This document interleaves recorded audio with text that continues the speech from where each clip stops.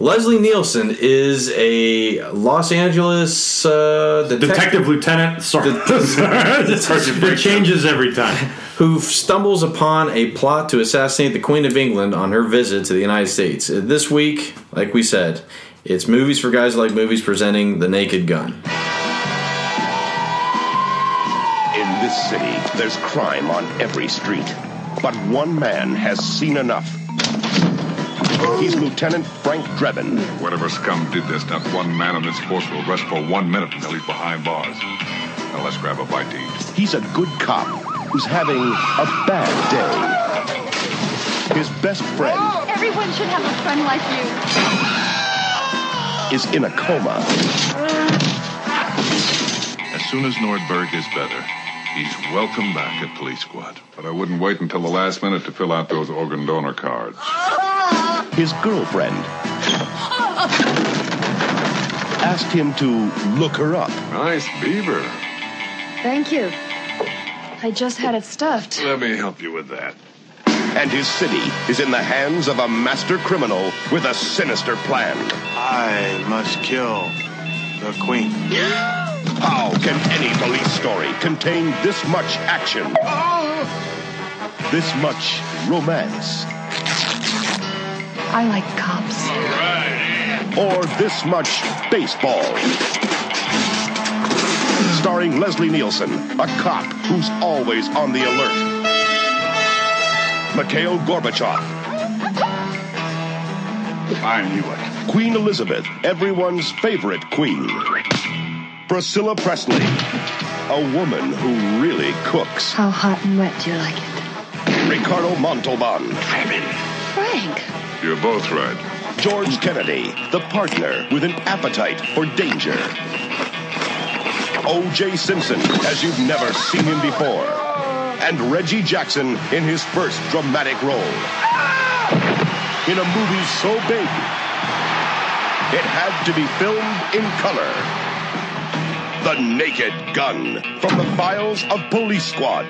Coming this Christmas to a theater near you. See you then.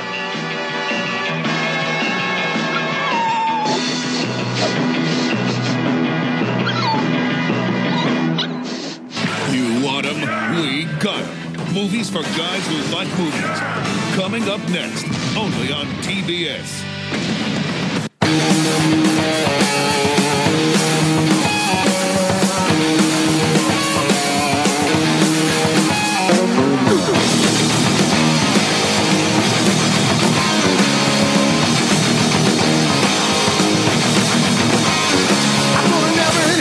Special reason, what's the lie? 'Cause I ain't leaving. We're in for a very long night. So, sorry. Bless you. That happens. Like So comedy is very broad. Like I'm saying, I'm glad I can take notes. That's behind the podcast studios. It's fascinating because it is a very difficult genre in movies because there's just so many different types of comedy. As obvious, comedy is subjective. Different people find different things funny. Sure. Cultural differences. Sure. Within the confines of movies specifically, there's the big ones are romantic comedy. Mm-hmm. Which is screwball comedy. It's just renamed. It's the same sort of thing. The other types of comedies, what are the big ones? The big gross out comedies. Gross out comedy, teen comedy, or sex comedy. Yeah. There's even genre mashups that never do well at the box office, but always do well on video, like horror comedies. Mm-hmm. Right. Evil Dead or any Kurt Russell movie, stuff like that. This is one of those comedic categories would be the spoof or genre, the parody genre. Where do you call it? Like the Zucker or the Zach. Zach. I don't know why. I got Chris Columbus in there. Yeah. And Kubrick. Good luck, family. Dick Kubrick. How you doing? Not Dave Sunwalker, but Dick Kubrick. Eucalyptus Lee, what are you doing here? I love that guy. But this is an interesting subgenre that it wasn't started with Naked Gun, but it definitely reached another level of its success with it. So what was the first like a parody. Like, I'm thinking Three Stooges and Charlie Chaplin when they would make fun of Adolf Hitler. Yeah. And then parodies kind of go by the wayside, and then I guess Casino Royale. Sure. Yeah, that's a good one to bring up, yeah. Which wasn't very well... It's not well remembered, and it wasn't well liked. No. But then Mel Brooks came along with the producers. Yeah. Mm-hmm. And more importantly, the 1974, that was his year. Blazing Saddles and Young Frankenstein. Good Lord. Yeah. I mean, he could have retired there and been a legend. Yeah. Luckily, he didn't. So then we got his parodies for years, and he was the standard bearer. And then the Zaz brothers came out with Kentucky Fried Movie, which was very small. Let's just say it's David Zucker, Jim Abrams, and Jerry Zucker. Zucker. So they did that, and then they came out with Airplane. And this movie was a monster. Yeah, I mean, like, we talked about Used Cars, which debuted the same weekend, dwarfed by Airplane. Destroyed by and Airplane was a big hit. Yeah. Critics and box office. Huge. Because the style of theirs is it's lots of jokes. It is a shotgun of jokes that you're getting hit with continuously. Mm-hmm. Lots of double. If this one doesn't work, well, there's one coming right up. Mm-hmm. Yeah. Or it might be bad on purpose to set up another. They're layered with double entendres, puns, tons of puns, non sequiturs. Right. Like, this was the first time that I can recall in movies where upstaging was actually encouraged. Where the foreground dialogue between two characters was going on, there was something hilarious going on right behind them, and you had to be looking. Yeah. You know, like one of the things, like, first movie I never took notes on was Naked Gun, because no matter what, and this is something that is wonderful about the Zaz films, is that they benefit highly from repeat viewings. Mm-hmm. Because, and I caught stuff once again in this viewing of Naked Gun that I hadn't noticed before. Right. And how many times have I seen this? Sure. Oh yeah. I've owned it on every format you can imagine. Ooh. So yeah, Airplane was really like the beginning of that style of comedy, because it wasn't just the Zaz brothers who did this style. After, do you want to dive in the Wayans? Yeah, Wayans brothers, I think, were the second best in terms of ripping this style off with I'm gonna get you sucker. That's a great movie. Oh yeah. And this was what makes a good parody better, or what makes a good parody and a bad parody. I think a good parody is a parody where you can watch the movie without ever having seen what it is they're making fun of and still find it funny. Right. And a bad parody is basically just a parody of individual scenes from different movies. That's what most of them have turned into. Right. The last absolutely. dozen or so. Well, because we can talk about Marlon Wayans doing 50 Shades of Black. Right. Yeah. It's the same shit. Yeah. His parodies are awful. But you go back and watch something like Airplane, I guarantee you that the majority of the population that has seen Airplane and loves Airplane has never even heard of Zero Hour. Sure. Yeah. Or seen Airport. Well, in their defense, those were huge. Like those disaster movies were big. Zero Hour came out in the 50s. Right. I think when I think of Airplane, I think of definitely the disaster movies of the 70s. And just how and of course they're big picture. Look at San Andreas; they found a way to bring them back again. It's Roland Emmerich's entire filmography. Yeah. Exactly. And Naked Gun is like all of your crime dramas. Right, I like because Dragnet, Car 54. Right, there's nothing in the Naked Gun that you're looking at and going, "Oh, that's a scene from another movie." Everything is just, "Oh, I've seen this." Like it's not directly ripped off. It's just like, "Well, here's this scene that you get." I like that a lot because it's a lot of subtle stuff. Just to go back, like in Scary Movie 3 is the last subtle thing I've seen in a parody was. And the airplane joke? No, not the airplane joke. In Scary Movie 3, it's where they're standing around and the group of guys, and the one dude's like, "Come with me," and he's holding the shovel, and he cocks the shovel like a shotgun, and a shotgun shell flies out of the shovel. No one played, I thought that was hilarious, and it was... And no one acknowledged it. No one acknowledges it. That's what's great, though, is that it doesn't, where everything else is over-respond or overact to this. Mm-hmm. It's just there, and then everything, It's a very interesting world that the characters in these movies live in. I remember Leslie Nielsen once talked about it, and he said the comedy...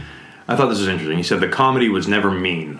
You know, like the scene where he's looking through the little lens, And he said very easily George Kennedy could have delivered the line, "Frank, use your open eye." Or use your open eye, Frank. But he just matter-of-factly said it. Right? Use your open eye, Frank. Yeah.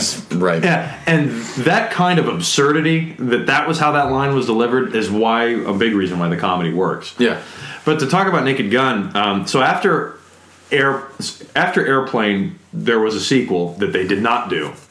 They instead opted to do a TV show on CBS called Police Squad, which starred Leslie Nielsen.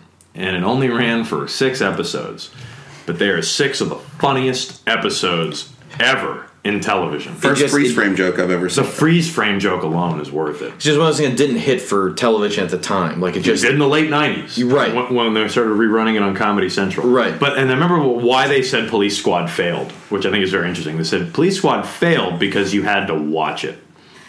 You know, that people didn't watch TV back then. Like they just had the TV on. Comedies were laugh tracks. Like, you know, that's lessons, right. hugs. And I also like their excuse for why they never used a laugh track, because they were almost forced to use a laugh track. And they said, we can never use a laugh track because we never want to admit that what we're doing is funny.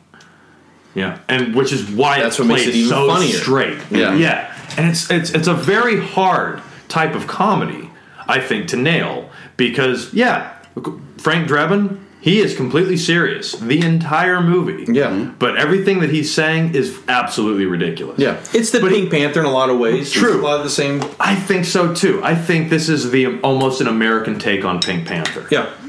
Which I never thought of it that way. Yeah. What was it that Leslie Nielsen did later on? He did it's another one of the same things. It's like a clumsy detective.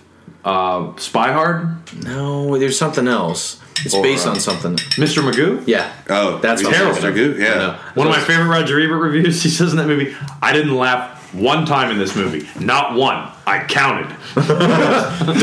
Done. Yeah. But what's funny about a visually impaired man? I mean, like, if you go back and watch, like, it's going to be hard to sustain that for 90 minutes. Yes. But Police Squad failed. Yeah. And then they did Top Secret. Right. Which a lot of people love. I'm kind of indifferent on. I am too. I think it's too ambitious. Yeah, it's because it's a parody of World War II films and Elvis Presley musicals. It's just the oddest mashup, and some of the jokes are fantastic, but it's too broad. But then they were able to do Naked Gun. Yeah, from the Files of Police Squad. So it's supposed to be a sequel or a continuation. Kind of a continuation. Yeah. They recast some of the roles. Alan North is replaced by George Kennedy. Which, better. Yeah. Better. The recasting is better. Because I'll say this right now. My favorite iteration of Naked Gun is Police Squad. I think it's better than any of the movies, mainly because a lot of the jokes are reused in the movies. But the casting is way better in the movies.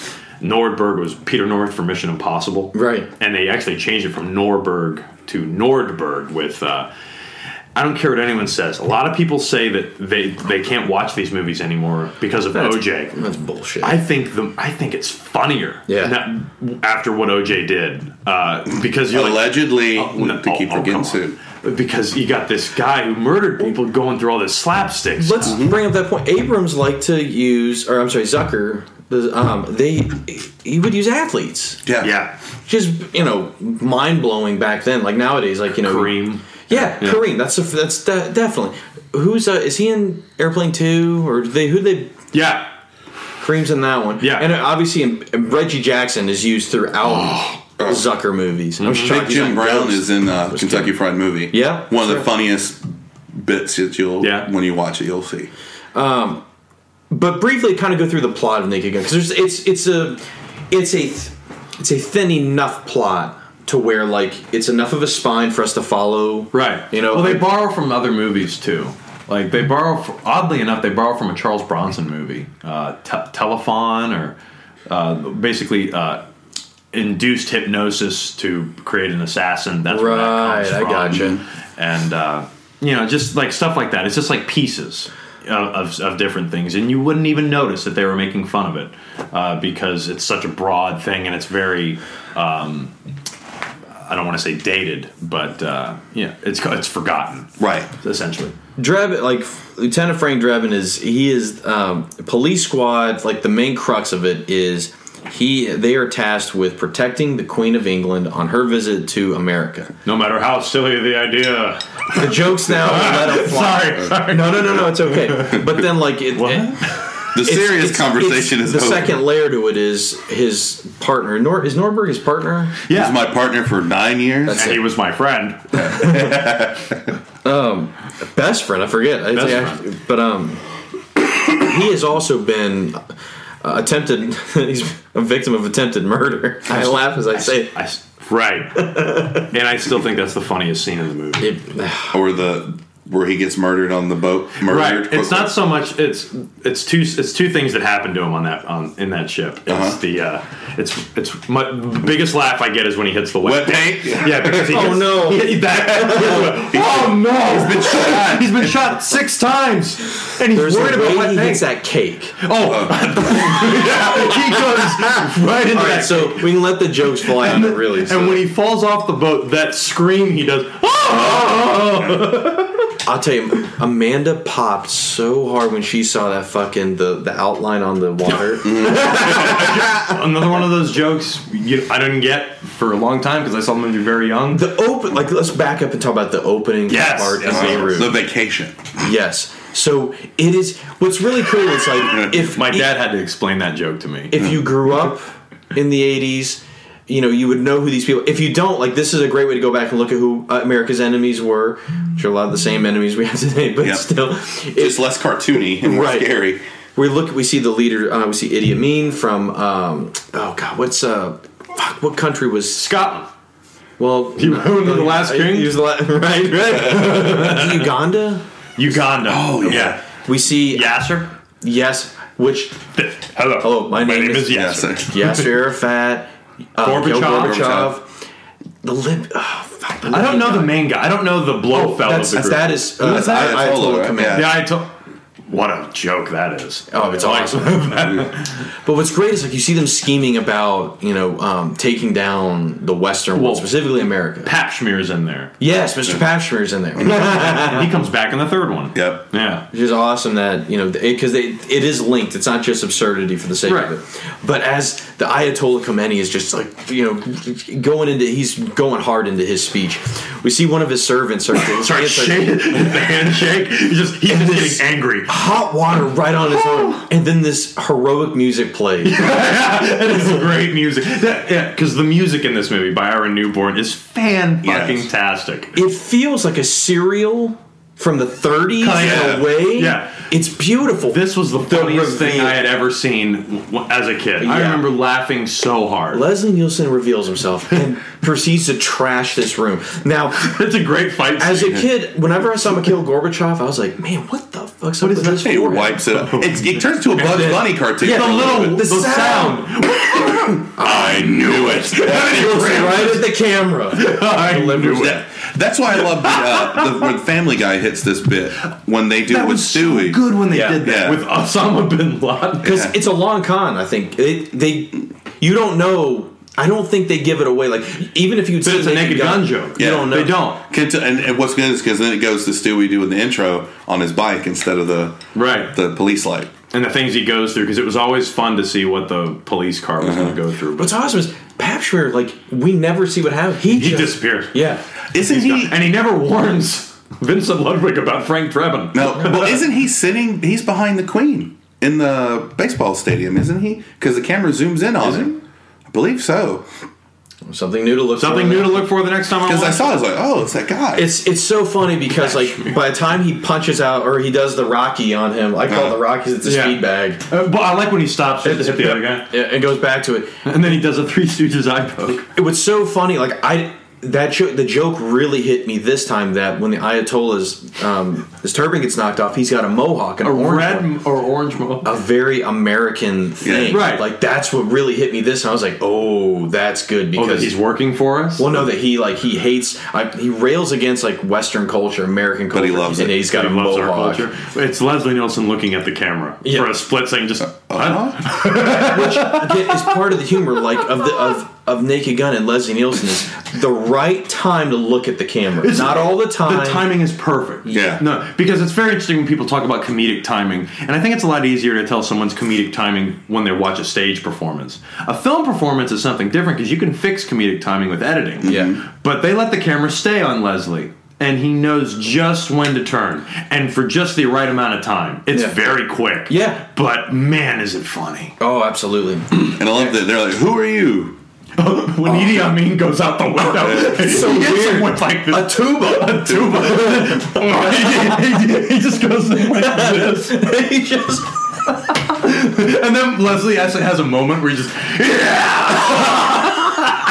He chops the table in half, I think. Doesn't Leslie Nielsen chop the table in He half? is a murder machine. Yeah, he is just all over Don't you the ever place. come? What is it? Don't you ever come to Los Angeles? And don't let me catch you guys in America. the guy's up on the fan. Yeah. Who are you? Yeah, who are you? Lieutenant Frank Drebin. Police squad. And don't ever let me catch you guys in America. Dead man walking. Just But the fucking police squad car. This was such a great joke. Because even in it's- the TV show. What's great about it It's is a parody it of starts- M Squad. Yes, It's a parody of That's M right. Squad. What's neat is like it starts off, they're on the street. It looks normal, but then gradually it gets more gets more ridiculous. ridiculous. To where like it's driving through hallways, It goes through on a house, roller coaster. Goes locker into room. Goes into a girl's locker room with a naked ass. I remember that. there's Like, boob. There's side boob. Is there front boob? There's boob. Boob. I have not seen boob. And I rewound that tape a lot as a child. Because I was like, this is PG-13. The ending of it too, it's awesome. The fact that it ends at a donut shop. Right, and it's open from, I didn't notice this until this time, it's open from midnight to 12 p.m. That's brilliant. It's great! But now we get the Nordberg scene. The Nordberg scene. Which the joke that the part that always gets me now, it's the door? It's when Nordberg, police, throw down your guns. The one guy. He's like, oh, yep. And then everybody else. What are you doing? I love that too. I love the running joke that it starts with Nordberg too, where he's putting the surveillance equipment together. Because throughout the Naked Gun movies, The second one, he builds this unbelievable. He's just pulling out stuff. I love that it establishes something without you realizing until you see all of them. I think that of all the things that happen in that room, and we've listed off a couple: the cake, the paint, the hot furnace, the bear trap. Which wasn't there originally. No. Yeah, I forgot about the bear trap. And he gets shot like 12 times. Yeah. And it's Ricardo Montalbans that really. Oh yeah, it's the most American he ever sounds in the movie. Like, it's really weird how he says "kill him." Yeah. It sounds straight. And it's evil. It's Yeah. wild. I love it. And sure, when we after Nordberg's unfortunate fall, it's at the airport next, right? And it's Frank getting home. That's one of those visual gags that I just love, which is as he's coming down. And with George Kennedy, if you look in the background, you can see suitcases just flying off the airplane, missing the thing, hitting the ground, and it goes through the entire shot. And I love it. And he comes up there. I'm glad. Thank you for seeing me. And now this is she's gone. Because George Kennedy has told him that his wife has left him. Right. And that's. And you came down here to get the hot story, didn't you? Yeah. I don't know how a man can heal or can hurt inside. Frank, they're not here for you. It's for Weird Al Yankovic. Which is a running joke through the entire series. That Weird Al Yankovic is this huge megastar, and he's got roses, and he's blowing. Yeah. Oh, right. Frank walks past that one woman. And goes, no flowers, no thank flowers. you. I love it's good though, because at first you don't. Oh, this is for him. He just beat up all of America's enemies, and then it leads to one of the best jokes that you got to be an adult to get. The Zuckers do one thing that's really, really smart too, and it's at the end of this scene when he gets in the car and he backs up and he goes into the thing. Can you explain this joke to me? What? When he backs into that thing, is that just an accident when he pulls up to the hospital, or is that really all of his luggage? Oh no, I think that's the one he backed into. It latched. But I always wondered if that was his luggage. See, that's a good interpretation. I never thought of that. I just thought it was just the gag. I always thought it was one of the other thing. They set up gags, and sometimes they don't pay them off right away. Nope. Oh, yeah. Like another one later is with the slow burn, the peanuts. Yeah. Is that what they're eating? No. We'll get to it. It's like red pistachios or something. Yeah. Oh yeah. Red Hots. Great payoff. Like it's a brilliant payoff. Like. but it takes a bit for it to hit. That's why when he pulls back up with the car and all that luggage is there from the airport, because that's a great joke throughout the movie I didn't piece together as a motif in this is he can't drive. No. He runs into everything. He's the worst driver. Particularly the guy at the fishing dock is my favorite. The scene in the car where they're driving to the hospital. It's a great scene too. He's like, I can't. Everything reminds me of her, and it's like the two giant It's so blatant, because it's like a lot of things in this movie are subtle, and then there's that. Everywhere I look, something reminds me of these two things that look like boobs. This joke, that joke gets better because of Anchorman. Because of Anchorman doing that, the 60% of the time joke. When George Clooney's like, when he talks about Nordberg, and he's like, doctors say it's a 50-50 chance of living. Lord knows there's only a 10% chance of that. And then Nielsen looks so serious. He just, But have you noticed the names of the police station, the hospital? Yes. Yeah, it's the hospital. The police station. They head to the hospital next, right? Right. Yeah. And then what's one of my favorite opening lines to a scene change? Mrs. Nordberg, I think we can save your husband's arm. Where would you like it sent? This part right here has got so many. Oh, there's a lot of jokes in here. My mom, I remember as a kid when we would rewatch this over and over. It's his wife's hysterical crying that she just thought was so funny because it's that whole. Well, we're about to jump into it, but it's just when Frank just keeps like being the bearer of bad news, sort of. He's trying to calm her down. When he says something and she starts crying on him, and he just looks at Ed like, what did I say?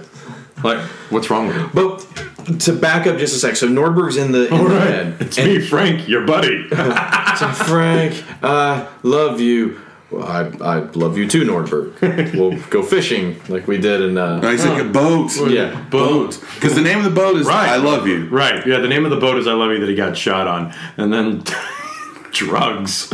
Quick, nurse, get heroin. Well, take me some time. Yeah. Man, it looks like she really.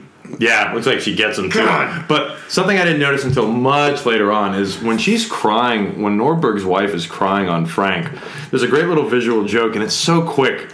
When she pulls back, there's this huge thing of snot. Oh, yeah. From her that's nose right. to Frank. And then it cuts to George Kennedy, and then when it cuts back to Leslie Nielsen, he's doing this. Like wiping it off. The best line of all of this is you got to hold all the... Where I was the drug scene was like, no, heroin for Hank. He's like, Nordberg, that's a pretty tall order. To give me a couple of days on that one. And right after he says that, you just see Nordberg just look at him and go, it's hopeless. Yeah. You got to hold out hope. You got to keep going. Don't fill out the donor card to the last possible. But I wouldn't wait too long to fill out those organ donor cards. Get your nuts bit off by a tiger. Yeah, or a gay lover. That's how I think I'd go. What is it? Something, and then getting your nuts bit off by a tiger. Yeah. That's how I think I'd always go. There's no way for a man to die. Mrs. Nordberg, we want you to know he'll be welcome back at Police Squad. Unless he's a drooling vegetable, but that's obvious. I think it's only common sense.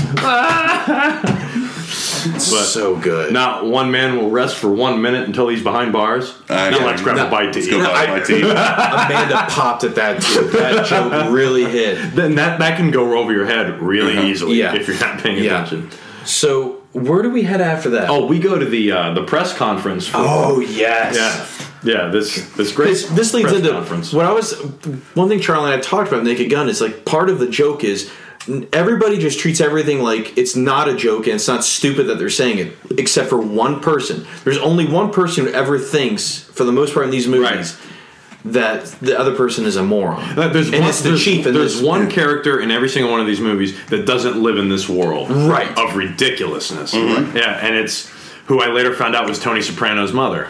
I didn't, which I mean, she's unrecognizable to me here, but I love her in this movie. This press because the setup is they can't hear you. Oh, here, take mine. Yeah, and he has to. It's what he says first. What Drebin says about the being is so funny because. I don't know if there's anything funny like in the setup of it. No. But he's like... Because it starts off sincere. Right. And then he says, help me out. He says, He says that no matter how silly the idea of a queen might be to us, we must be gracious and considerate hosts. And it cuts to the chief, just like, what the heck? And everyone else. And there's a setup too. He's been drinking a lot of water. Yeah. And God, he makes awful noises when he puts that mic on. Yeah. And then he does what basically what Robert Durst did in the Jinx. Which when I saw Robert Durst do it, I was like, oh, he did a Frank Drebin. Yeah. He left the microphone on when he went into the bathroom. And you hear him whistle, and then you hear, and it's one of those. Oh, is he done peeing? No, he's only started peeing. Right. He was like, and this joke has lost some of its luster only because it has been copied from this movie so many times since then. Like Austin Powers. I think part of the thing I found funny this time is watching the chief try to continue public appearance. And they cut to people watching at home like what is this? Then, I love when he goes, whoops. Uh-oh. Like he missed and he hit the floor. And then like because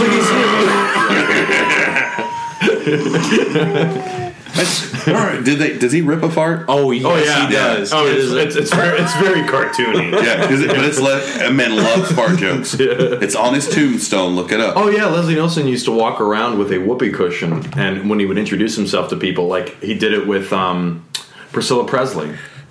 When he first introduced himself to her, he would hit the whoopee cushion every now and then just to see what her reaction would be, and she didn't know what was happening for the first 5 minutes. Oh, that's awesome. Yeah, and he just straight-faced it. That's one of the best parts about the end of Naked Gun 3 is like during the credits, and they got like the blooper reel, and he's just using his little fart machine on Anna Nicole Smith during like supposed to be like the seduction scene. I have not seen this. Is this on the movie?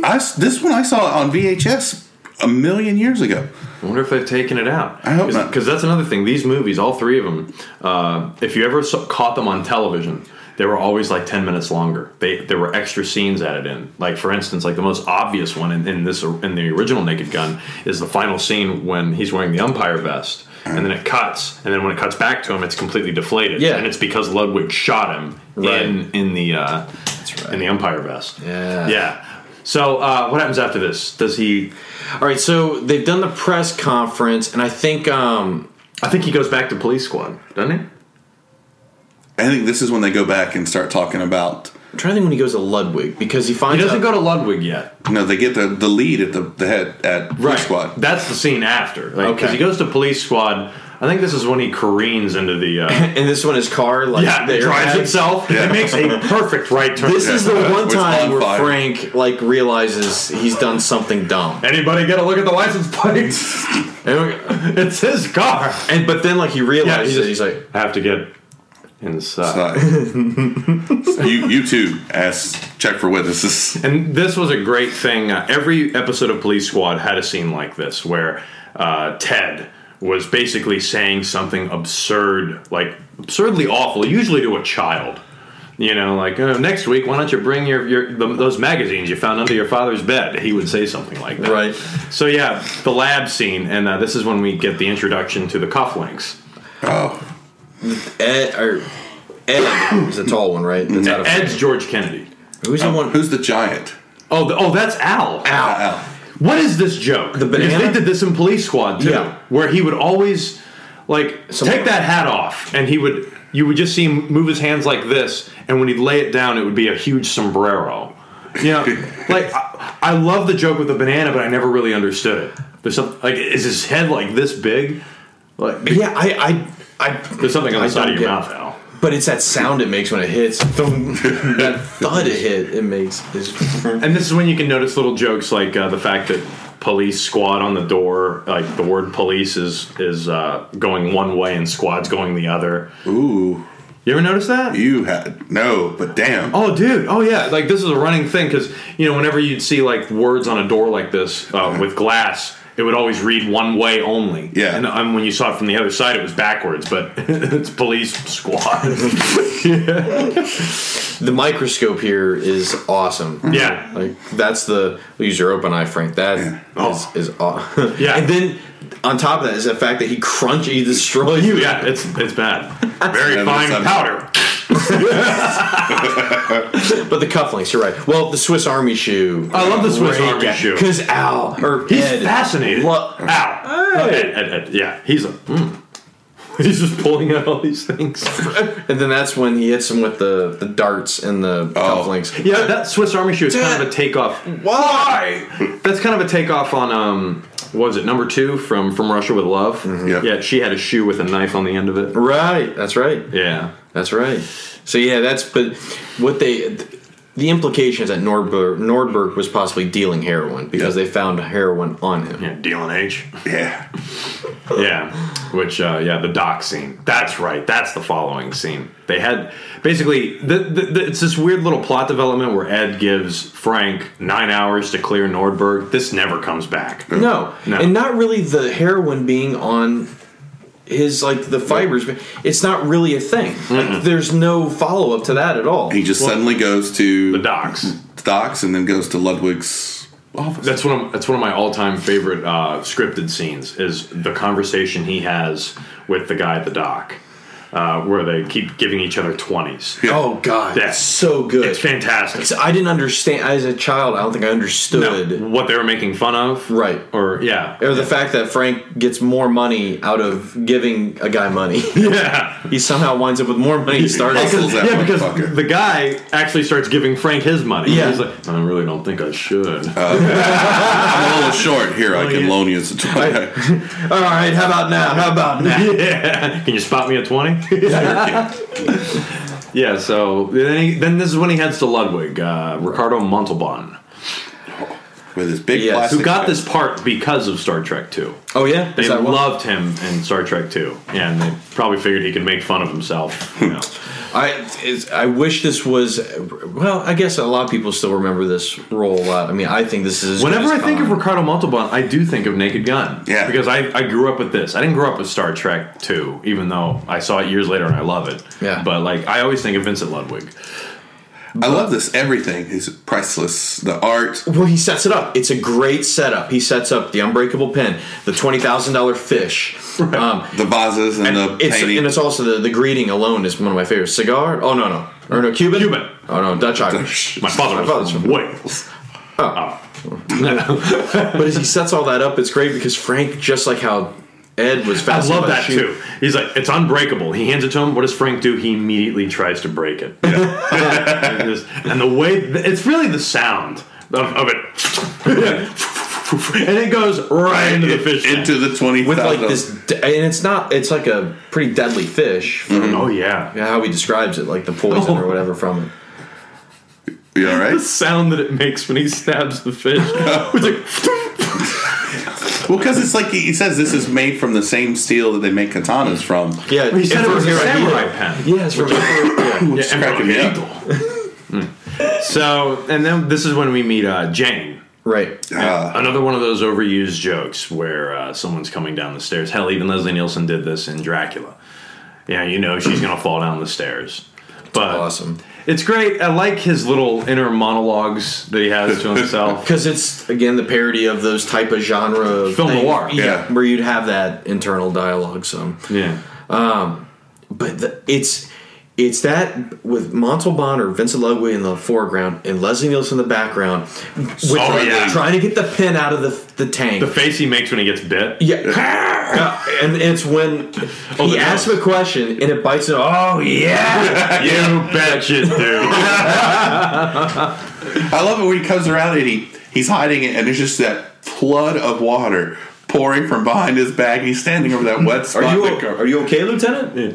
Yes. Or when he shakes his hand, it's just dripping. Yeah.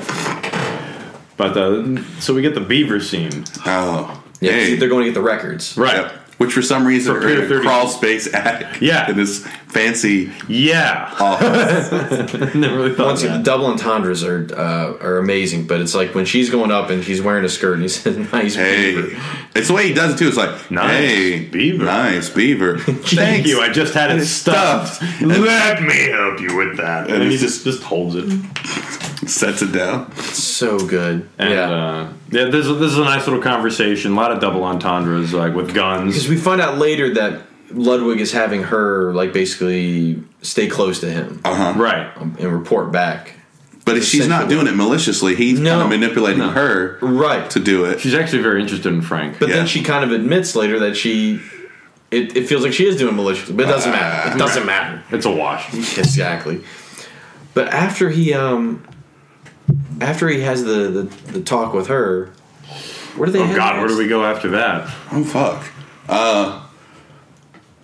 It's the steak. Does he go back to the hospital? No, it's the stakeout. It's where they sit out. He thinks something's fishy after he goes back and reads the records. Is it where they he doesn't leave Vince's house just to go back to Vincent's house. No, I thought they waited outside his. That's later. Is that the car? Oh, this has got to be the hospital when he goes. Yeah, he goes to the hospital to find because OJ.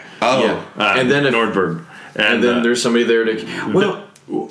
At some point they got to set it up with Kashmir. About to say, they have to set up the hypnosis. Right. Oh God, and we're lost.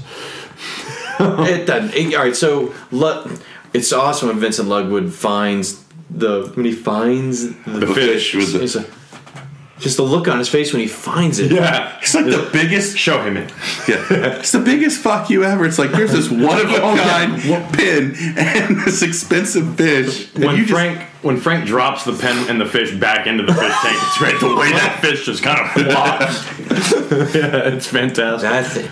So he revealed, like, it's awesome with Patrick when they set up this is how we're going to assassinate the queen. Right. Yeah. And they do it with the other secretary or the other assistant, David Zucker's mother. Is that who that is? Yeah, she's the lady from Airplane who's putting on lipstick when they're going in turbulence. I gotcha. And it's the hypnosis that you're talking about. She just pulls that gun out. I love what she she starts. Click, click, click. I love that. If this doesn't work, I'll do this. So put the gun to my head. And the way Kashmir crawls like into the chair is hilarious. Yeah, I love what is the best and most efficient type of killer? Someone doesn't know. Someone doesn't know there's a killer. I was like, I don't know about that. But that's so. And they never explain how this works. No, but it doesn't matter. I don't want to know. Exactly. Today they would have to explain it. I don't want to waste time. Yeah. It's a smartphone app that. At the hospital, what's awesome is like the one thug from the beginning on the boat is there, and he uses the hypnosis thing. The guy from Darkman. Yes. Yeah. He activates it on the doctor, who then okay, Nordberg will have you out here in a couple of. I must kill Nordberg. Yeah. And then one of my favorite lines in the movie: "Trevin, police squad, put down that pillow." How he sells it. This car chase. That was like Kyle Gilstrap's favorite part. When the pillow hit him in the face. Here's the one thing. This is the one thing that kind of weirds me out. Well, not weirds. It's kind of hard. Is they're almost zombie and driven to do the assassination, but then. Because it's very machine-like. He snaps out of it. And then it's like, oh shit, I gotta go. And like he becomes like an efficient driver. And when he rips that guy out of his car, the doctor, medical emergency. Yeah, medical emergency. He throws him, and then you hear this, like the guy got hit by the car behind them. Yeah. I love how Frank tries to get the first car when he gets down like this. Like, was he gonna grab the car and make it stop? Feels like a Harrison Ford thing to do. Right. But he ends up, and this is really clever. He ends up commandeering a car being driven by a student driver being coached by John Houseman. Again, in his final movie. Was it? Oh yeah, he died the month before it came out. Oh. When you take, that was the genius of these Zucker movies. We touched on with Leslie Nielsen, but you take serious actors, you put them in these types of situations. It's hysterical. And it's because, of course, and what's great is how this girl gets more confidence within a matter of Stephanie gets amazing confidence. And John Houseman is not shaken by anything. No, he's just the most calm. That's the great joke in the scene is that Leslie Nielsen is like all over the back seat, trying to. When she hits the gas and he's. When they go down that wrong the one way with the Mack truck. Yeah, damn broad! Stephanie, extend your arm, extend your middle finger. The look on the guy's face, he just get him, Stephanie. she becomes driver all of a sudden, and is just she's the wheelman. She's got her fucking like scorpion jacket on. With that weird this gag is so fucking good. I know, because the car he steals runs into a gas truck and explodes. Right. But then he's on the front of the car. He's still got the steering. He's trying to steer it. And then hits a missile? He hits an army, like, anti-aircraft missile tank. And then... How could it get any worse? The fireworks store. And Frank... It's nothing to see. Frank sells it there because if you look behind him, people are jumping. There's a guy hanging, like dangling his legs. And there's explosions. It's colorful. Nothing to see here. Nothing exciting. You call back to in the beginning. Remember at the dock when there's nothing to see here. There's two people and they're right. They're right in his face. You also get the dinghy line too. Yeah. I took care of that in the press conference. But so after this, I think he's walking home. This is when he's walking home, and he my God, does hopscotch. And because the internal dialogue intensifies because he's trying to put together what's happened, and if they didn't, who did? And where the hell was I? Because he walks up into dirt. Yeah, just into hay. But this is when he comes home, and I love this good because he can tell the door's ajar. It had to be Leslie that did the first stunt. The camera never leaves him. You see his face. He rolls forward, and there he is again. Yeah. But the editing, especially during when he cartwheels behind the seat. How they could have done that with a stunt guy doing that with Leslie already there waiting to jump behind up. that couch. My favorite of those stunts is when he goes into the bedroom. He does that unnecessary flipping. Oh my God! That flip bump. He lands right on his back. You don't need to do that, man. And the music's timed up directly with him. But he winds up. He winds up in the kitchen with again another door that smacks him in the face, and it's Jane in one of his shirts, and only one of his shirts. And this dialogue is disgusting. Very hot. Yeah. And awfully wet. And slowly she's like, would you like some? She's just boiling a roast. This gag, this is the first time this really hit me. I'm going to slip into something more comfortable. And he changes suits. He comes into like, it's actually more clothes than he had before. It's darker shade. He has a tie. I love it too. Yeah, it's awesome. Yeah, it's good stuff. And I like the photograph line, which is almost as interesting as the photographs I saw today. I was young. I needed the work. No, not that. Boy lost, girl, boy. Because he gets sentimental. He's talking about the lady. And the music gets all like sweet. Boy was it like she goes off with like a band, which was weird because she couldn't play an instrument or something. Right. She asked me what it was. I never knew. I bought her a heart for Christmas or something. It's just, the story just is completely so funny though. Deadpan City. Everything. I love his tearaway suit. Just good. I only practice safe sex. Girl dies in a blimp crash on New Year's Day, or over the Orange Bowl. Good year? No, the worst. Oh dear. So then they get into giant. The full body. I always condom. practice safe sex. Yeah. So do I. Giant condoms. Yeah. What was the brand name? I mean, it was something hysterical. Deluxe. I love the wrapper. They don't just show it. They're huge. They have these huge wrappers, and they make fun of basically a love montage. Yeah, with that great song. Yeah. Which, all right. When I saw this movie and I saw like at the end of it when it shows the credit, I didn't know what that was as a kid. I was like, wait, what are they doing? Like they credit the song like a music video. Yeah. Just like it was a music video. I thought like at first I was like, oh, is that only for the home video? Because then I saw it on TV. I was like, oh, it's still there. Yeah. Is that the way you do this in movies? Like you credit it, and then it wasn't until years later I was like, oh, I got you. Music, got right? What are some of the things they do? And this it's hilarious. In one day, yeah. This is all over the course of one day. Just about everything they do is funny to me. I love the ketchup mustard thing. Oh yeah, and the guy that's standing, who is one of the producers of the movie, he's standing behind them, and they spray him, and he's like, love is grand. They come out of Platoon, laughing their ass off. Although my favorite, by far, is the double clothesline.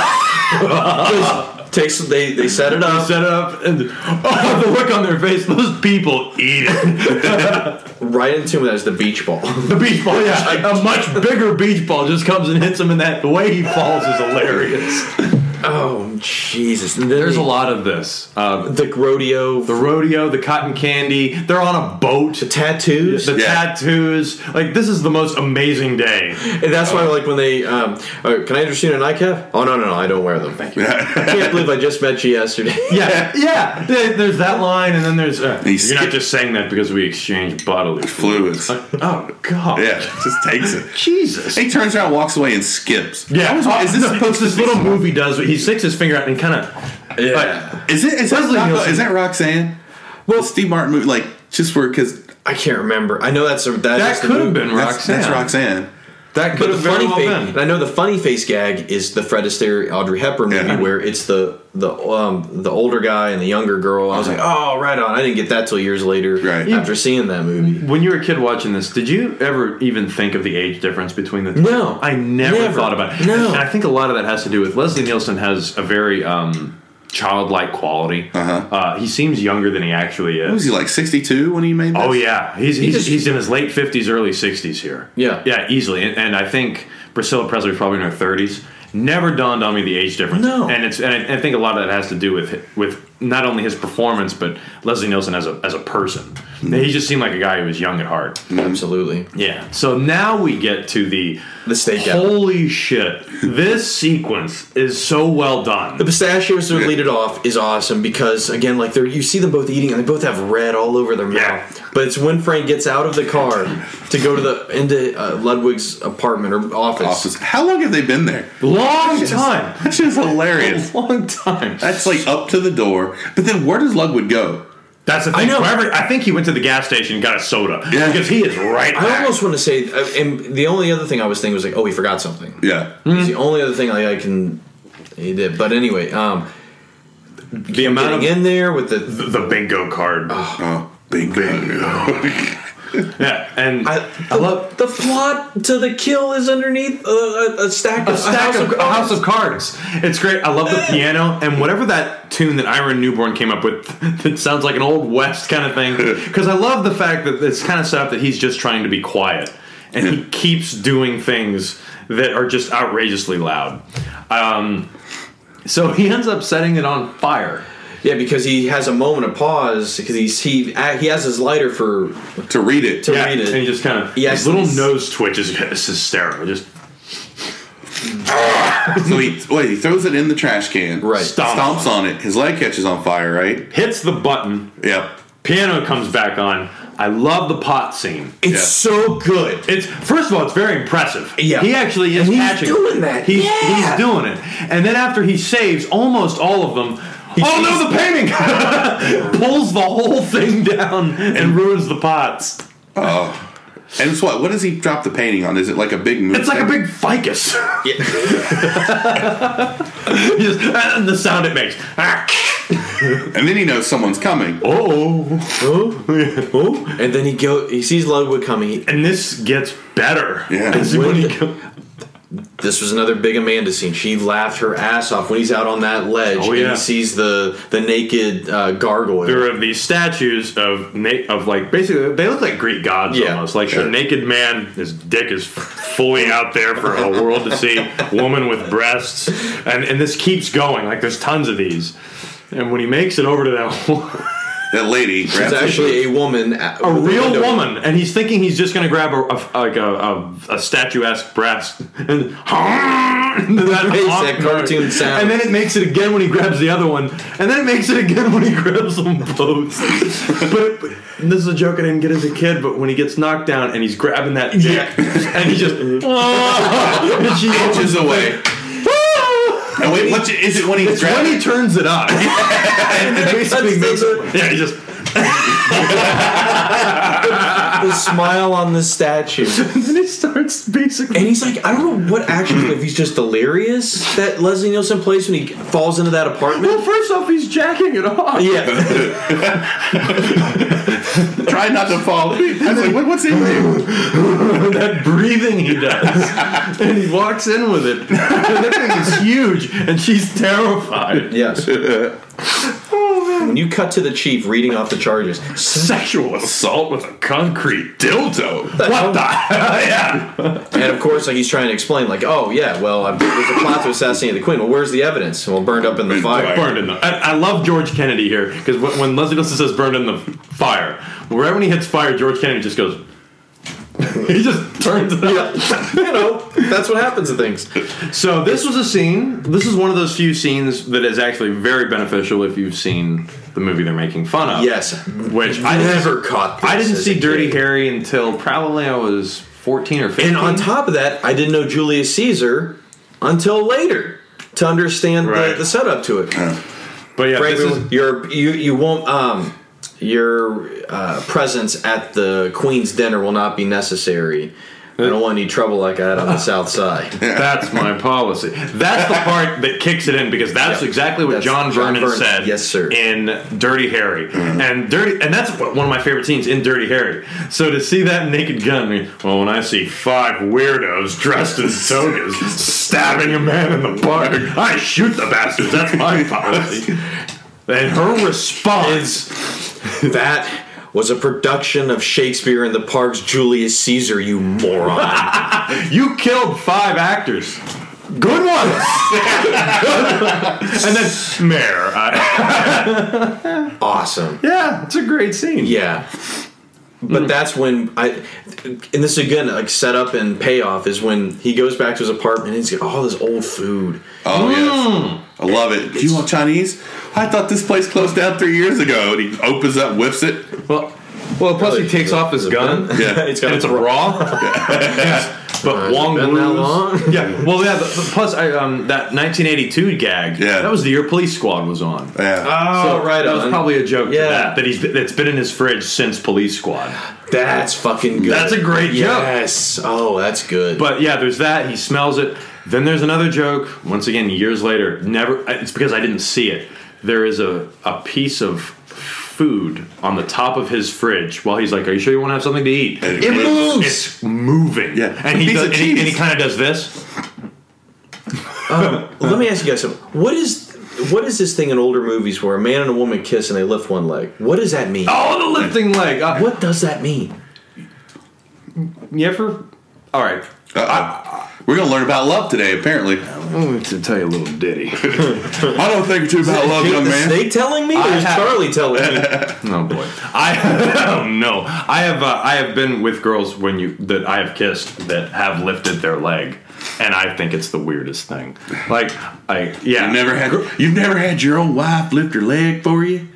That sounded weird. Girl I dated in high school did that. I remember and she did it when I'd hug her. She just lifted her leg, and I'm like, what the hell is that? And I would think of Naked Gun. Yeah. Like, am I supposed to do it? Well, I always too? thought it was in the older movies you see the lady lift the leg. Right, so it's the lady. It's supposed to be funny because he's doing it The too. lady always lifts the leg. So the joke is, why are they both lifting their legs? Like, why would the Is it man supposed to be do because that? she's having to lean stretch or something to kiss him? I think it's just something that some girls do, and Film stories. no guys do it.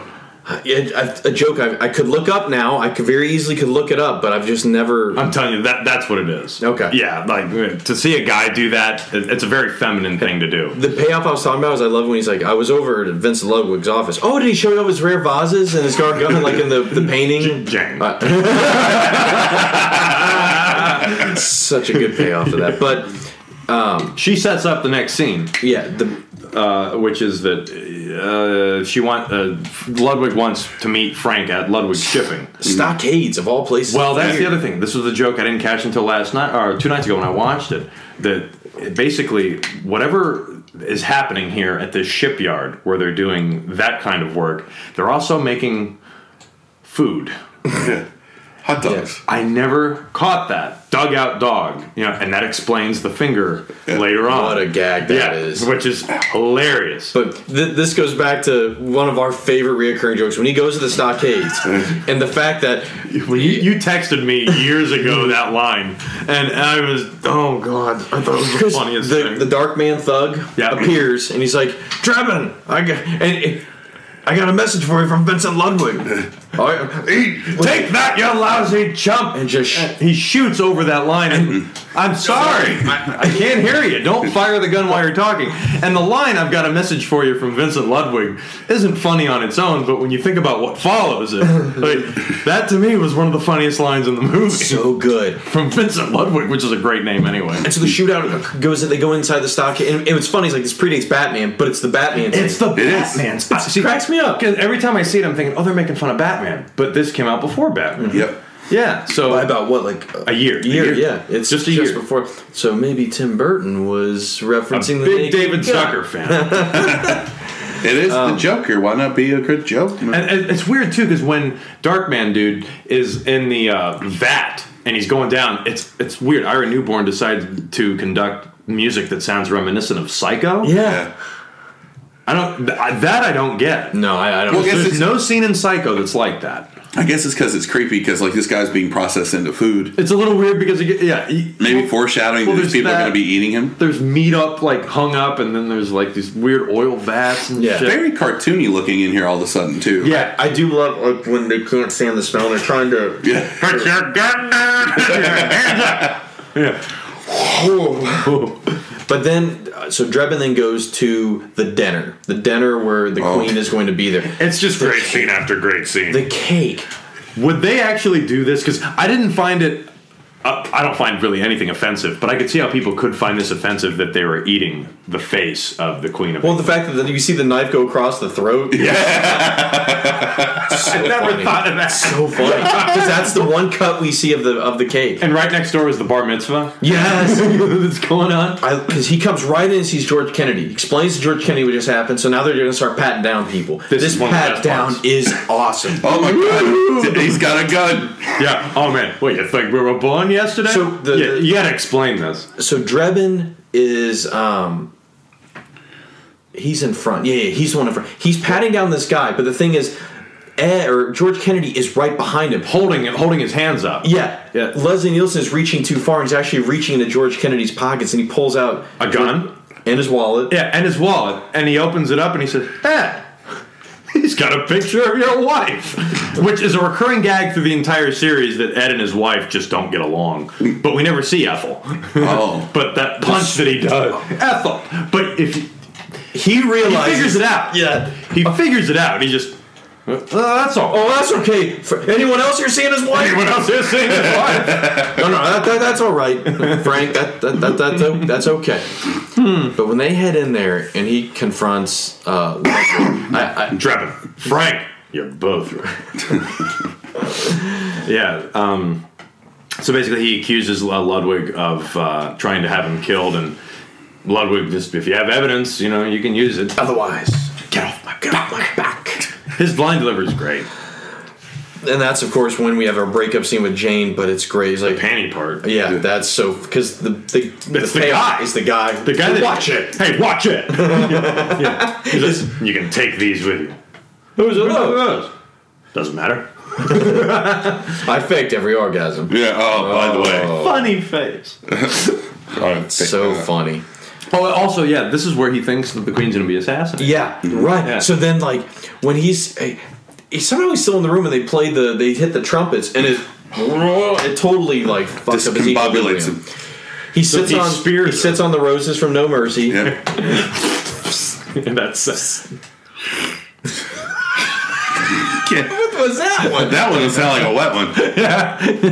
Okay, great. But I love it because he sits on those and then he just like staggers. He sees Ludwig with that musket from the American Revolution. Yeah. That's a hell of a thing to kill her with. I remember. You see this? Yeah, look as I aim it up here. I'm going to shoot the bitch down. But he does it. He tackles her. That tackle is great.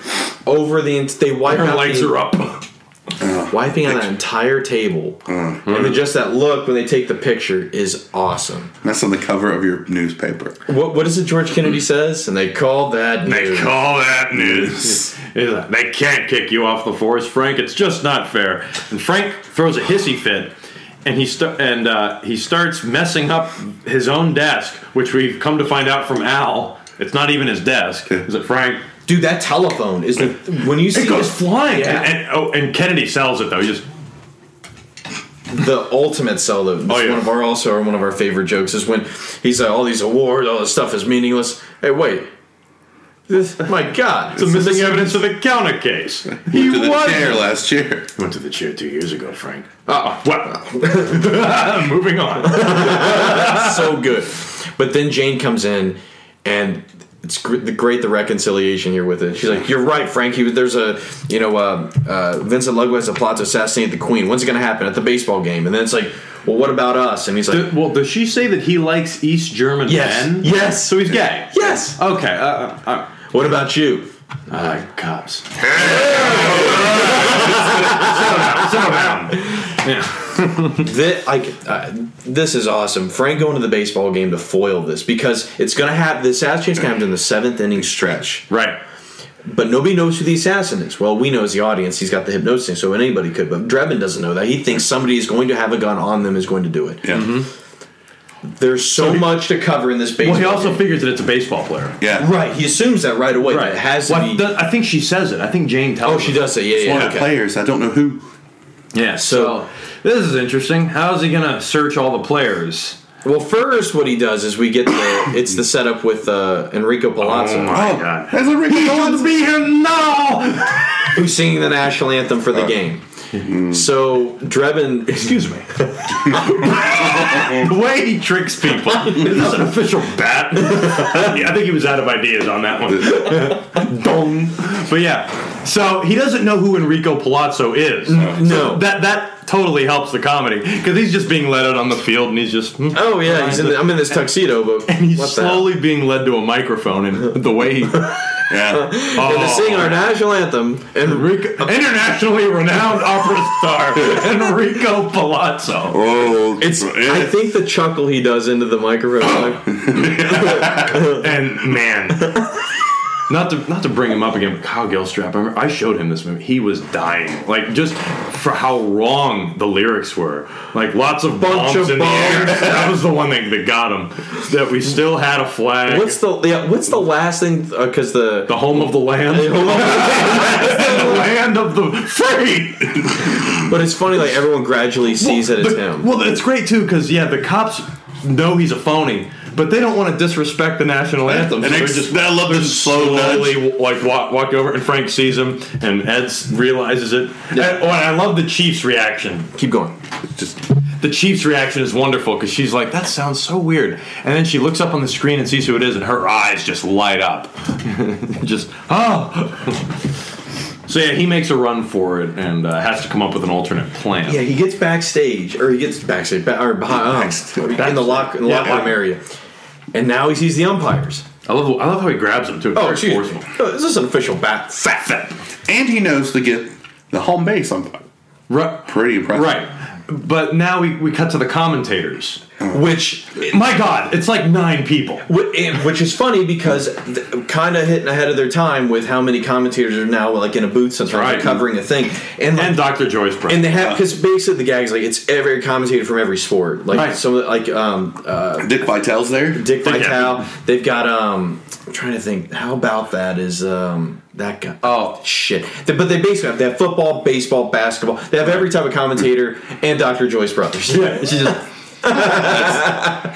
those bloopers are awesome because the way they get gradually more ridiculous. Oh, the bloopers! Oh my God! No, they're fantastic. The car, they're a great parody of the blooper reel that they used to play. Because the fans are like, I remember that. Oh, and then all of a sudden, the car, the tiger at second base, and then we go away to this is when they cut away for a second to Frank changing clothes, right. and the guy is bent over, his underwear is on. Frank's taking his pants off, and that janitor comes in, and the look on Frank's face just sorry fellas. Yeah, I love it. And then resume. It goes back to the no mean humor. There's no derogatory remarks about anything. It's not mean. And this is the 80s. And then the final blooper they go to is this guy in the center fielder going up to catch a ball. Knocks his head off. How about that? And then it's is it Ebersol? I can't remember if it's Dick Ebersol. It's not Dick Ebersol, but it's I forget the guy's name. But the look on his face, like, oh God. I love it's like the not baseball guy. It's like, what the fuck is this? How about that? How about it? But yeah, it's from the rest of the gag then becomes and becomes a montage. Is Frank on the field as the umpire? First, like he doesn't know the rules of baseball, and then I did not realize it was him till the other night. But that's Lawrence Tierney. Yes, it is. Holy shit! Yeah, as the manager of the Angels. Yeah. With all the stories we've heard about him through all the things that he's done, it's very hard to believe he would be in a movie like this and be workable. Yeah. Like, he's actually pretty funny. Oh, yeah. What do you say, Cumming? Because at first, like, his thing is, like, I love that Frank kind of buys into being, like, the celebrity on the field. Like, I'm just going to keep calling everything a strike. Oh, we got to get to the strike calls. Okay, because he pats down the pitcher. Then he pats down the catcher. Then the batter accidentally hits Frank in the face with the baseball bat. Yeah. But then, so he doesn't know how to call a strike at first. Does it kind of by accident. Calls the second one a strike, which it was, but it's the third one. He calls it way before it ever gets to the plate. And he's the funniest shit. Yeah. The crowd loves him. What's funny, did you notice that Chris Jericho Raw did a Naked Gun? That's what he was doing when he was a special. Did you see that? No. I know you don't watch. You sometimes fast forward through it. He made himself a special referee in a match with Roman and against somebody in the League of Nations. Yeah. And he kept throwing the League of Nations out for ringside. He kept kicking them out. So at first it was like, get out of here. And then it slowly, like, he did the finger and he did like a cartwheel and threw one out and everything. He did the spin and kind of the split too, I think. I missed it. It's all really it was missing was I Love LA, and it would have been good. Yeah, and then it becomes the I Love LA that great montage. So, because his whole objective is I have to search every player before the seventh inning stretch. Right. Yeah, and he's so many. I love the recurring joke of the home plate. He's dusting it off, and then he gets a dust buster, and then he brings out a whole vacuum. And the corking of the bat, he actually uses a wine cork. Wine cooler. He goes to the LA pitcher sitting there, and he's like, finds a Vaseline. Which is plausible. Well, the Vaseline is plausible. Yeah. But The then sander. it's like the sander, and he's just A razor. And he just puts the hat back. Okay. just pops on that. And we get Randy Newman's "I Love LA" here, which is a great use of the song. Yeah, totally. Yeah. But by the time they get to because George Kennedy knows that Frank's on the field as the umpire. He knows. So by the time Frank comes over to him, it's like, search nearly every player. Man, we're at the seventh inning. Don't let them get that third out. And he's So like, now crap. Frank undoes everything he was doing before. Right. He calls everything a ball. It's out. Ball. Yeah, it's like right down When the middle. all of a sudden, It's the perfect pitch. when he interjects himself into the rundown. Like Well, first of all, the catcher tries to catch the pop fly, And he throws and it. he just throws all the baseball. He grabs out of like 5 balls, he grabs 4, gets him, like he's out. He's not even anywhere near the plate, and Frank calls safe. Like, the plate's way over. And then the first base, Second base on 2. Yep. Yeah. And I know this is hard to believe, but apparently the umpires have Krishoni in a rundown. It's a great He's line. out. He's safe. He's out. And eventually Krishoni catches the ball himself. He just throws it back. so good. But then in the midst of this, Ludwig's time hits his hypnosis thing. You're the boss. And Reggie fucking Jackson. And he's actually really good here. His body movements are solid. The Queen. Yeah, and the gun is hidden under second base, and then somehow Frank can hear Jane. Yeah, Frank, it's the right fielder. That's when Ludwig knows that she's in with him, and he grabs her. Oh, him going up the stairs, and it's clearly not her, and he's swinging it at people. He's swinging her at people on this. It's great. Oh, it's fantastic. We get that during the I Love LA montage. You get the hot dog payoff. Oh, the hot dog payoff, right? Well, because it's dogs. It's the guy, the Queen. Oh, the Queen with her perfect pitch. Yeah, her spiral pitch. Oh, it's awesome. But yeah, the payoff is the obviously the guy bites into a hot dog, pulls out the ring from the guy who fell into the big vat. Yeah, and then it says "Dugout Dogs" on the wrapper. You're like, oh no. Yeah. So Reggie, I must kill the Queen, and then he walks up to. I'm trying to think of the geography. Oh yeah, okay. And then fucking Drebin intercepts. He's got the cufflink, and he misses. And somehow it like. I never liked the editing here. I always was very confused of how this happened. But I guess he missed and it just ricocheted. It hit and it hits fat a fat lady largest dancing. woman. Because we have the biggest fight in sports the history fight. going on. Hey, he hit because right, dude. Frank tackles Reggie. Yeah. He just and then the crowd or the baseball teams go at it. So funny, the big pile of them, and there's this ragdoll body that gets tossed, and there's this ADR. Kick him in the balls. Kick him in the balls. As one guy's biting the other one's foot. Guy brings in a wooden chair. It's when he hits him with the dart, or hits it and ricochets and hits that fat lady dancing, and her fall. And then she falls on Reggie, kills his hypnosis, and then when he pulls the mask off, look, that umpire, he saved the Queen's life. That's not the umpire, Your Honor. And I love his face, the way he looks. He's just. Who is this guy who says the line from Pee Wee's Playhouse? Who is that from Pee Wee's Big Adventure? Pee-wee's Big Adventure. Yeah. Who is that? I don't know his name. He was in an episode of Seinfeld, the black and white cookie episode. Right. Yeah. His delivery of this line. Hey, it's Enrico Palazzo. Strap love that one too. Like that callback, and then the crunch. Enrico Palazzo, and Frank's like, no. But now that's when he sees Ricardo Montalban going up there with. He's actually credited that in the credit. Have you looked at the credits of Naked Gun? No. It's the best way to do credits ever. Instead of having like this extra, like this character name, it's the line that they say in the movie, and then their name, and then for him it's, hey, it's Enrico Palazzo. That's awesome. Yeah. There's a line when Ludwig is taking her up there. She's like, "How can you do something so vicious? It's easy." I worked 6 years as a building contractor. I love that he has an Uzi. Oh yeah, why an Uzi? I know. That's what's awesome. So he rolls up with her. Drebin follows, and then he's basically holding her hostage. And I love that the response on Drebin's part is, well, two can play that game. He grabs some poor lady. And that's directly from Police Squad. He did that in the pilot. Awesome. Yeah, he grabs that lady out of a phone booth. It's perfect because Jane bites Ludwig's hand so that she frees herself. He darts him, or Drebin darts him. This is great. You killed him. Oh, no. Just stunned him. He'll be all falls over. He'll be right in a couple of minutes. What? He falls from the stadium onto the asphalt. If that's not bad enough. First it's a tire. Yep. Like from a Mack truck. Right. Yeah. And then it's a... Is this like a concrete smoother? Yep. Yeah, Steamroller. the steamroller. And then the marching band playing Louie Louie. Oh God, Frank. It's horrible. It's horrible. It's how my dad... My father went the same way, and I never looked at Frank. Frank actually does that. But the marching in the band midst of the steps on. marching, This is clever. They stomp on the hypnosis keychain, which, by the way, every time now I have my car, like I somehow think I've got it.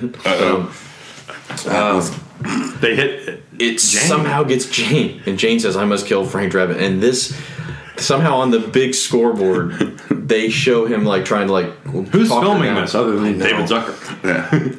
There's two things that are awesome. One is that he's kind of quoting Casablanca and other random really things. wrong. Yes. Yeah. Two is the fact that everyone in the stadium, including the players, see it and they start stop fighting. Well, I love the guy who's doing the punching like this, and they just mount two people don't mount to a hill of beans, but these are our beans. The people in the crowd, there's the Palestinian and the Palestinian and the Jewish rabbi. guy. Rabbi. My favorite is the dog and the mailman. Yeah, and I'm sorry I yelled at you yesterday. Yeah, the commentator. Yeah, I didn't mean it. It's awesome. And somehow Norberg shows up. Yeah. Norberg shows up. Frank's back on Police Squad, and with a promotion to captain, of course. Mayor. And then Norberg gets slapped in the back. You're such a good. What is he? He says something. You're such a good friend, or something like that. Yeah. Oh, Frank, everyone should have a friend like you. Yes. And Norberg goes rolling down the stairs, and how'd they do that? Even if it's a doll, but even so, to get that thing to launch like that, and it's OJ screaming, oh, and then it cuts into I'm into something good. This is a fucking classic movie. Yes. If you've never seen it, see this movie. Yeah, absolutely. Or listen to this because we almost hit it beat for beat. Yeah, I'm gonna find out with no notes. We did that with no notes. Well, that's pretty good. I've seen it enough. It is phenomenal. It's 80-something minutes. It's completely rewatchable. They're all like that too. Yeah. 85 minutes. It doesn't overstay its welcome. Comedies sometimes are just too damn long. Well, that's one thing. I remember you remember my friend Paul? Yeah, the one he likes everything. Yeah. He always hated the Naked Gun video releases. because he had the TV versions recorded. And, you know, like I said, all the TV versions have scenes inserted into them. Right. And I didn't remember the Naked Gun deleted scenes, but there's a YouTube video of it, and I looked them up last night. They're right to cut them because they kill the flow. Oh, yeah? Badly. Like when he goes into the hospital and talks to the woman, Lieutenant Drebin. That scene goes on for like another 30 seconds where they're talking and she jumps out the window. I don't know numbers. This movie was huge. This is a huge movie. Something like 80 million, I think it did. What kind of budget? Probably cheap. Oh, probably. I think it was maybe 15 million, something like that. It was spawned a couple sequels. Amazing, considering that this was a TV show that was canceled after 6 episodes. Yeah. And went on to become a huge motion picture. Movie franchise, some WWF tie-in. Oh yeah, that's right. Later on, The Undertaker. Right? Yeah, totally. To promote Naked Gun. Because was he playing Leslie Nielsen or was he playing Frank Drebin? See, the thing is, I thought he's playing Leslie Nielsen, but they bring in George Kennedy after a while. So it's like, well, which is it? You know, you can't have them both. And they never mentioned Naked Gun 3 while they're doing it. But yeah, like this is like the Star Wars of comedy trilogies. Yeah, there's not a lot of comedy trilogies, but this one, yeah, definitely. And this movie is damn near flawless, if not so. So, talking about where these guys go from here, because obviously there are a couple more Naked Guns that come out. There's also Hot Shots. Is that one that they is that Hot Shots is Jim Abrams. Oh yeah. So Hot Shots is okay. Oh yeah, absolutely. Charlie Sheen is the only other actor I think that could do this kind of comedy. Like, because I remember Emilio tried it with Loaded Weapon. Yeah. And Loaded Weapon's okay. The best is the Bruce Willis. The Bruce Willis bit is awesome. It's phenomenal. Yeah. But yeah, so Hot Shots. Leslie Nielsen did what we were talking about. Repossessed. Terrible. Dracula, Dead Loving Him. But that's Mel, right? And that one's good. Spy Hard. I like Wrongfully Accused to a point. He stuck to the genre. He never. I don't remember him ever doing something serious. David Zucker said something great about Leslie Nielsen. He goes, "I don't think Leslie Nielsen. This is like back in the early '90s. He said, I don't think he can ever do a dramatic movie again. I think we've ruined that for him." And they're like, because whenever anyone sees Leslie Nielsen, just looks at him, we are automatically programmed to laugh, and it goes like that. Like last year, they released a video footage of this. Leslie Nielsen had auditioned for Ben-Hur, and it's on YouTube. It is hysterical. Yeah. Anything he says is funny. Yeah. Anything. Yeah. And so like watching him in any of those old movies like Poseidon Adventure, Forbidden Planet, hell, even Prom Night, just looking at him makes me laugh. Yeah. So, especially if it's a serious movie. But yeah, like Hot Shots was probably, I think, the best that they could do. I actually prefer the second one. I think Hot Shots 2 is a better movie. Yeah. We're not going to go too deep into this, but it's definitely worth noting that Jerry Zucker decided he went a different direction all entirely by doing Ghost like a couple years later. Yeah, and then David Zucker made fun of Ghost in Naked Gun 2. And in fact, the tagline for Naked Gun 2 was great. It was from the brother of the director of Ghost. Ghost was huge. Ghost was, phenomenon, pretty much. It's an Oscar-winning movie. But yeah, the Wayans brothers would come back and do like Don't Be a Menace. Yeah. And then they did the first 2 scary movies. And we do have to talk about this. The first 2 scary movies, which I think are pretty good. First one I think is definitely the one. And the second one is... The second one has its moments. The second one alone for the opening scene. The first one from The Exorcist. Yeah. I still say the first scary movie is a good movie.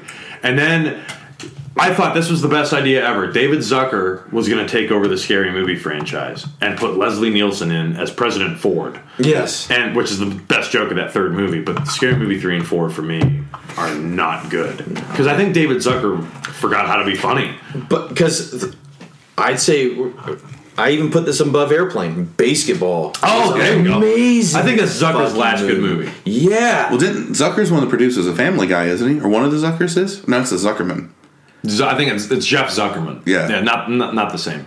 But yeah, Basketball. Not really making fun of any movies in particular. Sports. Maybe a sports movie. Yeah. But I think it's making. I thought Basketball is making fun of just sports in general. That's exactly what it is. That first few minutes, first bit is amazing. One of the best opening 10 minutes of any comedy. Because it's right. Reggie Jackson's bit in that movie. Yeah. Little shit got the ball. They hit 3 home runs in a game once. Oh. That's a very underrated movie. Hell, even on South Park, they make fun of basketball sometimes. And I'm like, because of the box office. Yeah. But that movie is loved. That's fucking awesome movie. I love that thing. Absolutely. But it's a tough genre because with 50 Shades of Black, I don't know how it did. Did it? I imagine it does what movies. movies tend to do well with that demographic. Yeah, It was going to come out what next it is. week, and then after Deadpool and Zoolander 2 it's gonna got get announced, killed. they pulled it, so they released it earlier. But Marlon Wayans, without Keenan, because Keenan Ivory Wayans directed, he was the part that worked. I'm Gonna Get You, Sucker. He didn't direct Don't Be a Menace, but he did the first 2 Scary movies. Marlon has been doing it on his own, and he did the Haunted House movies. Right, Yeah. that's true. You know, it's like you don't understand what made those movies work. Especially I'm Gonna Get You, Sucker. You know, it's a great movie. Oh yeah.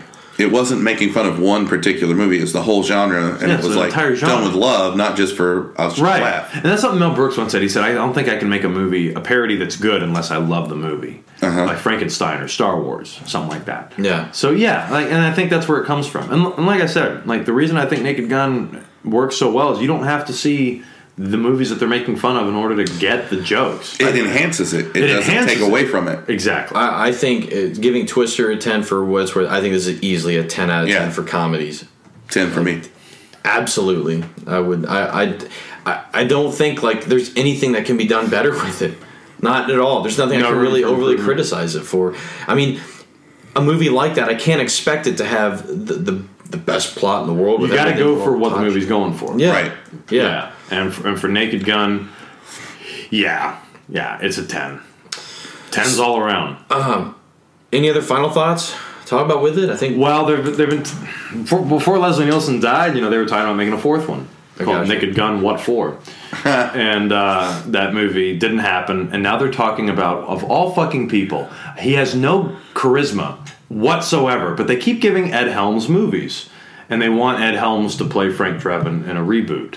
That was about a year ago. They were talking about that. Leslie Nielsen is Naked The problem is George Kennedy's dead. Yep. Leslie Nielsen's dead. OJ's in prison. Yeah, exactly. Not for what he should be in for, but he's there. Yeah. And Priscilla Presley's retired. doesn't look like herself anyway. No, she had surgery. But I guess that would why it would be but it's not going to be Don't the reboot same. it. You're going to Don't reboot it. They've remade Airplane several times. They did Soul Plane. Yep. You can do something Soul different. Plane 2. The Blackjacking. I was thinking of that from the Boondocks. Boondocks. I love that. Soul Plane. But they don't understand why these movies work. Right. It's whenever they talk about remaking Lethal Weapon, it's like Mel and Danny are Lethal Weapon. It's like you can't just take the title and give it to two other guys. Then you're just making any other buddy cop movie that's been made. You can remake Teenage Mutant Ninja Turtles. You can remake Spider-Man. You can do movies like that, but where the character is more important than the actor. But when the actor is the character and they are the movie and the franchise, then you're lost.